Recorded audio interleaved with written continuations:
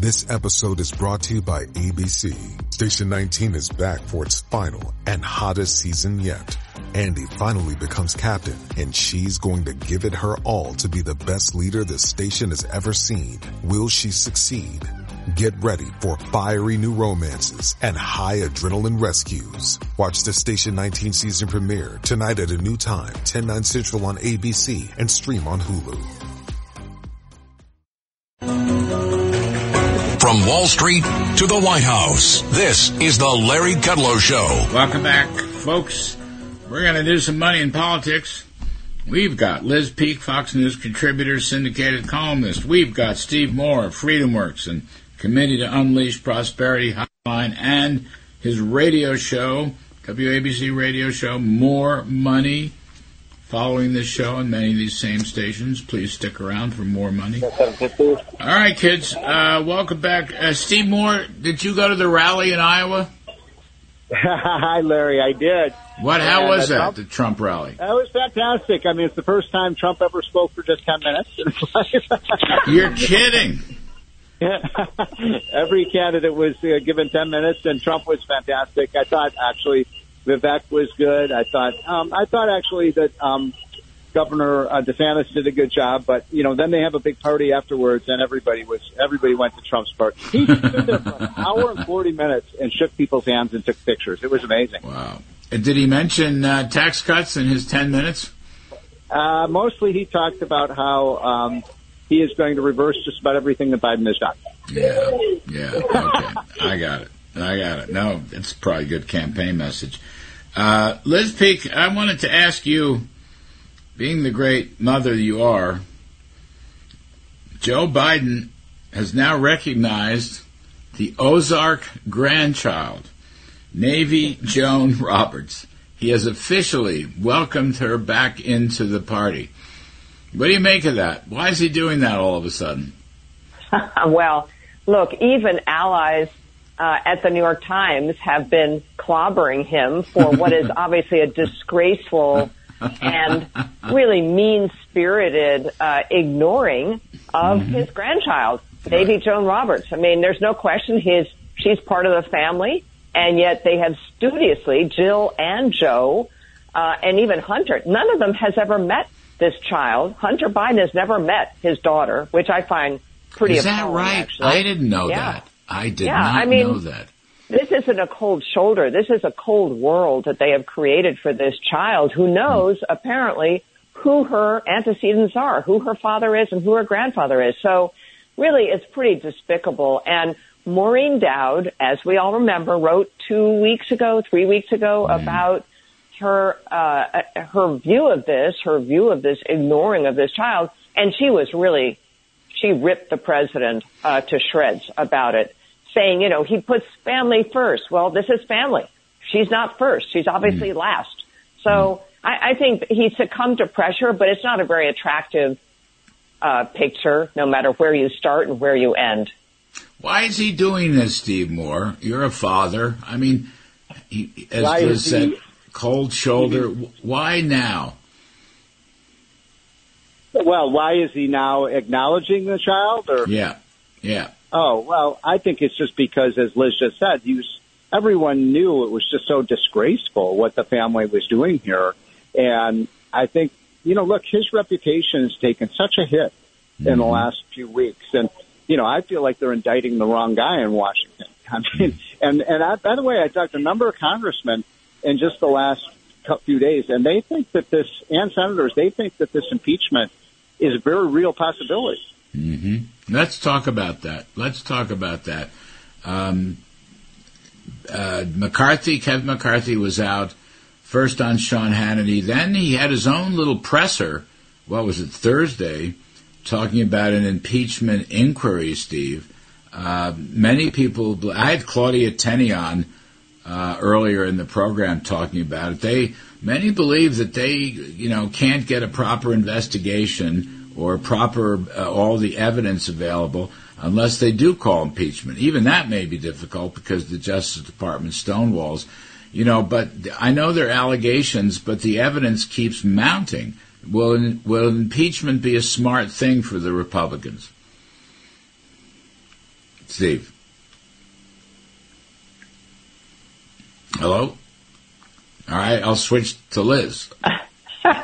Well, look, I think impeachment is always risky. We've seen that with Donald Trump, where actually support for Donald Trump grew because he was impeached on pretty spurious grounds on a phone call, and this really cracks me up, to Ukraine's president wondering about corruption with Joe Biden. Well, guess what? That was a pretty legitimate inquiry, it seems to me. But anyway, impeaching President Trump did not help the Democratic Party. And I think it's reasonable for McCarthy to come out and say they're moving in that direction. I hope, Larry, that they have absolutely buttoned up this case before they go to impeachment, because Democrats and, let's face it, a very powerful media majority is going to land on Republicans and say this is just revenge. This is just, they're doing this because of a quid pro quo.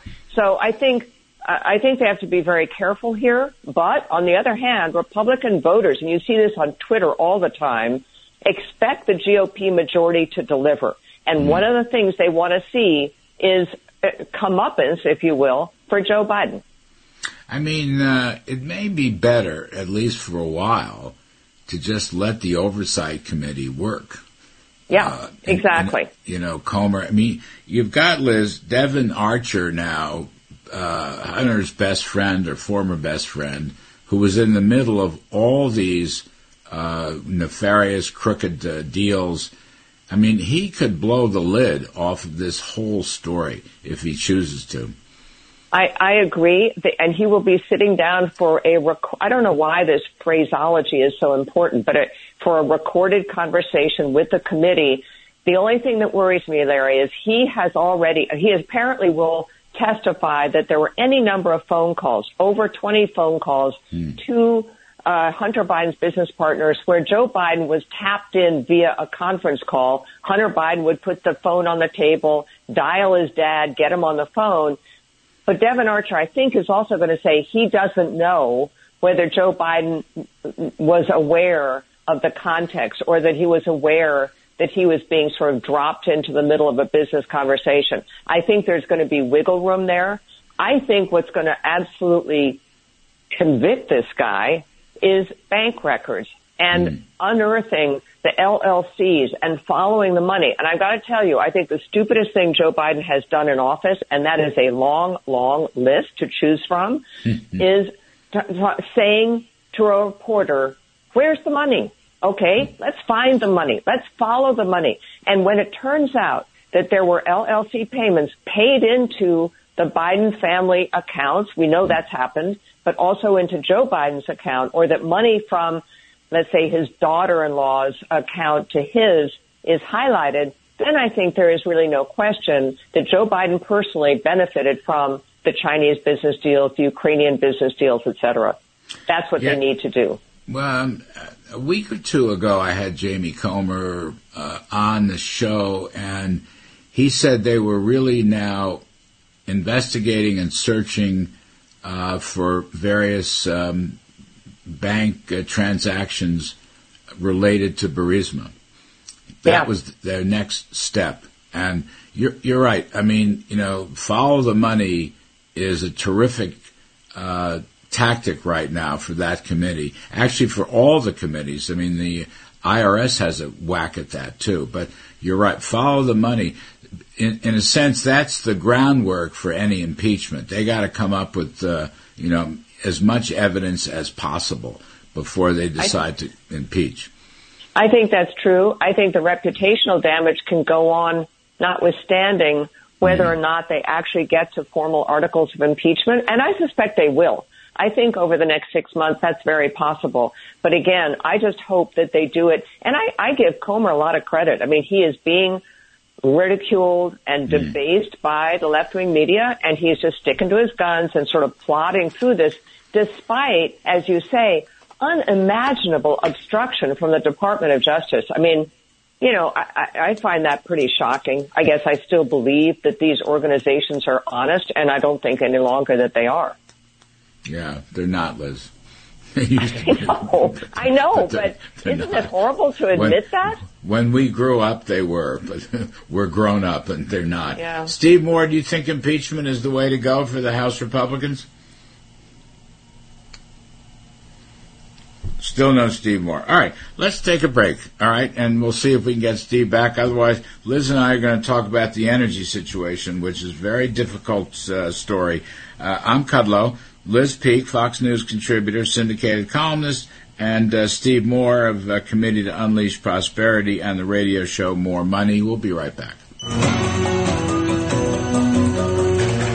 From Wall Street to the White House, this is the Larry Kudlow Show. I'm Larry Kudlow. We are back with Liz Peek, Fox News contributor, syndicated columnist, and Steve Moore. I think he's finally shown up. I am back. Freedom Works, Committee to Unleash Prosperity Hotline, and his radio show following this show. It's called More Money. Steve, I want to give you a quick whack. Impeachment, good for the Republicans or not? You know, I don't really think that impeachment is necessary here. I feel the same way with respect to Trump. I mean, look, we're going to have a sort of a jury in the voters in November of 2024. And I really feel strongly about this. Let the voters decide, which of these two people they want and whether they believe these charges. And so, I'm very concerned, I think, as most conservatives are, about the weaponization of our justice system in Washington. And there's something really unseemly about a president of the United States indicting the person he's running against. I mean, that's what third world countries do. Well, he wants to throw him in jail. Exactly. We're up to 740 years. So that means he can't run against him. The question I have for you guys is, could he be president if he's convicted? I don't know the answer to that, but, is he going to be like the Nelson Mandela of America? And, because that's, again, this is what third world countries do. They put their political enemies behind bars. Yeah, well, Joe Biden, third world country. Let me move on. Liz Peek, you wrote kind of a blockbuster. I really like this. Rising gas prices will torpedo Bidenomics, and you kind of walk through it. Now, this has come up a couple times during the show, but yours is really comprehensive. Just give us a quick overview. Well, look, we've had a pretty substantial increase in oil prices in recent weeks, and it doesn't really look like that's going to turn around anytime soon, and it's now translating into higher gasoline prices. So first, why is it happening? It's happening mainly because OPEC Plus, but really Saudi Arabia and Russia have decided to raise oil prices by cutting output. Okay, that's one topic we can go back to because there's a reason both those countries obviously are doing that. And it's not just to raise oil prices, in my view.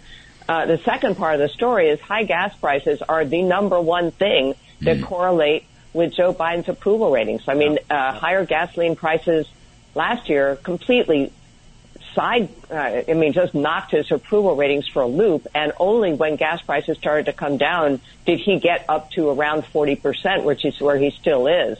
But this is a very bad thing for Joe Biden, and particularly as he's out on the road, so to speak, it's sort of a metaphorical road, talking about Bidenomics and how great it is, because this is the number one thing that all Americans pay attention to. If gas prices keep going up, Bidenomics doesn't mean anything. And can I just add something to that, which is that, I mean, I think Liz is right on this, and gas prices are going to continue to rise. I think you're going to see $4 a gallon gas based on what's happened to the oil price, because obviously the oil price is what dictates the price at the pump.